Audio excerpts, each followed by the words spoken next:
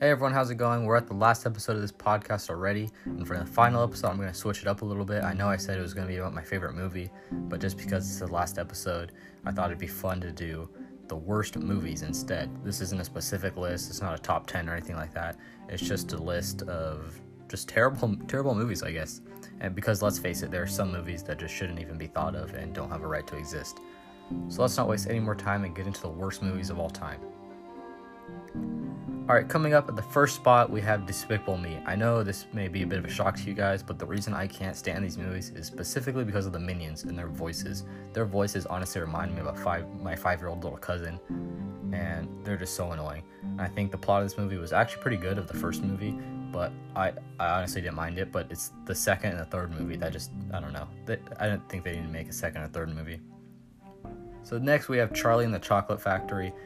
This is not to be confused with Willy Wonka and the Chocolate Factory because I actually liked the old one. But the newer one with Johnny Depp, Charlie and the Chocolate Factory, was just shot weird and the colors were all gloomy. And the Oompa Loompas were creepy too. I honestly, when I first saw the movie, I thought that the Oompa Loompas had killed the bad kids, but it turns out at the end of the movie they didn't.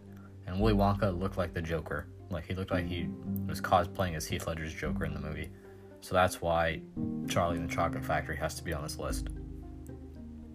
Next, we have Thor: The Dark World. This is the second Thor movie in the franchise, and I'm usually a fan of all the Marvel movies, but this movie was just awful. I mean, the storyline, the villain, everything was just bad. The only good thing that came out of this movie was the introduction of the Infinity Stones, which helped lead to Thanos and the Infinity War. But again, the Marvel movies as a whole just wouldn't have changed at all if this movie never existed. So that's why we have Thor 2 on this list. So next up, we have Star Wars: Rise of the Skywalker. Now, this was the latest Star Wars movie to come out, and it honestly didn't make any sense to me. I mean, the lightsaber fights were complete trash compared to Obi-Wan Kenobi and Anakin Skywalker. Not to mention that it's called Rise of Skywalker, but they killed off Kylo Ren, who is technically the last Skywalker bloodline. But I get the symbolism because they want Rey to become the new Skywalker by the end.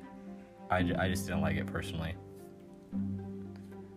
So next we have a holiday movie, actually. It's The Polar Express. Now, I don't know what it is with this movie. Maybe it's just the way the characters are drawn or the way they act in the movie, but just the plot of the whole movie, it's honestly just bad, and there's not much I can really say about this movie other than that.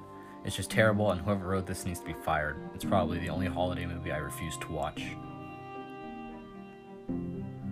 Okay, so we're halfway done with this list. Next up, we have the Twilight Saga. Now, this isn't just one specific Twilight movie, this is all the Twilight movies. Now, I grew up in a household of mostly girls, so I've been forced to watch these movies more times than I can count. But the reason I personally don't enjoy these movies is because I'm not a fan of the whole vampire romance thing. The actress that plays Bella, Kristen Stewart, I think. She, honestly, in the movie, she doesn't even look like she wants to be there. That's how she acts. And now that I think about it, she plays that in every role that she plays. I will say, though, I think Robert Pattinson is a good actor. Just the Twilight series made him look bad. So that's why it's on this list. So, the next spot is the Justice League movie. This was the newest Justice League movie to come out by DC. And, where to start? So first, I never thought that there could be such a thing as a bad superhero movie, but this proved me wrong. First off, Superman's face is CGI'd when he comes into the movie, and the bad guy has no real motivation. It's just cheesy overall, and DC definitely should have taken more time building their characters up instead of just jumping into a team movie. The Avengers did it right because they had a Captain America movie, they had a Thor movie, they had an Iron Man movie, and then they made the Avengers. Justice League just jumped right into it. So not number three, my bad. So for the next spot on the list, we have Sharknado. Oh my gosh, and just the concept of this movie is just something that just seems like it'd be in a dream. So basically, it's a group of people that have to survive a tornado that throws sharks around and they eat people. That's just the overall concept. But this movie was made a long time ago, so the computer effects are trash.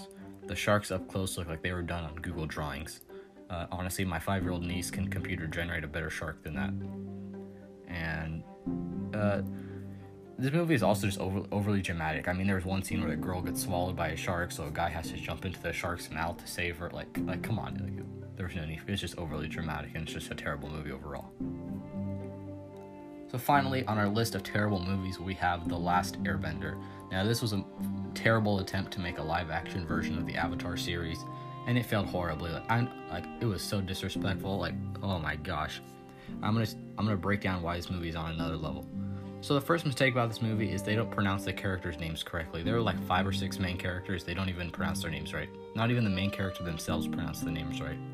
And in the show, the part of the world that this series takes place in, the characters are all darker skinned. They're more like on the black side. But in the movie, the characters are the whitest actors ever. Not to mention, they try to fit the whole season's worth of material into a 2-hour movie, so they left out a lot of crucial information. Overall, it's trash, and they had plans to make 2 more sequels to this movie.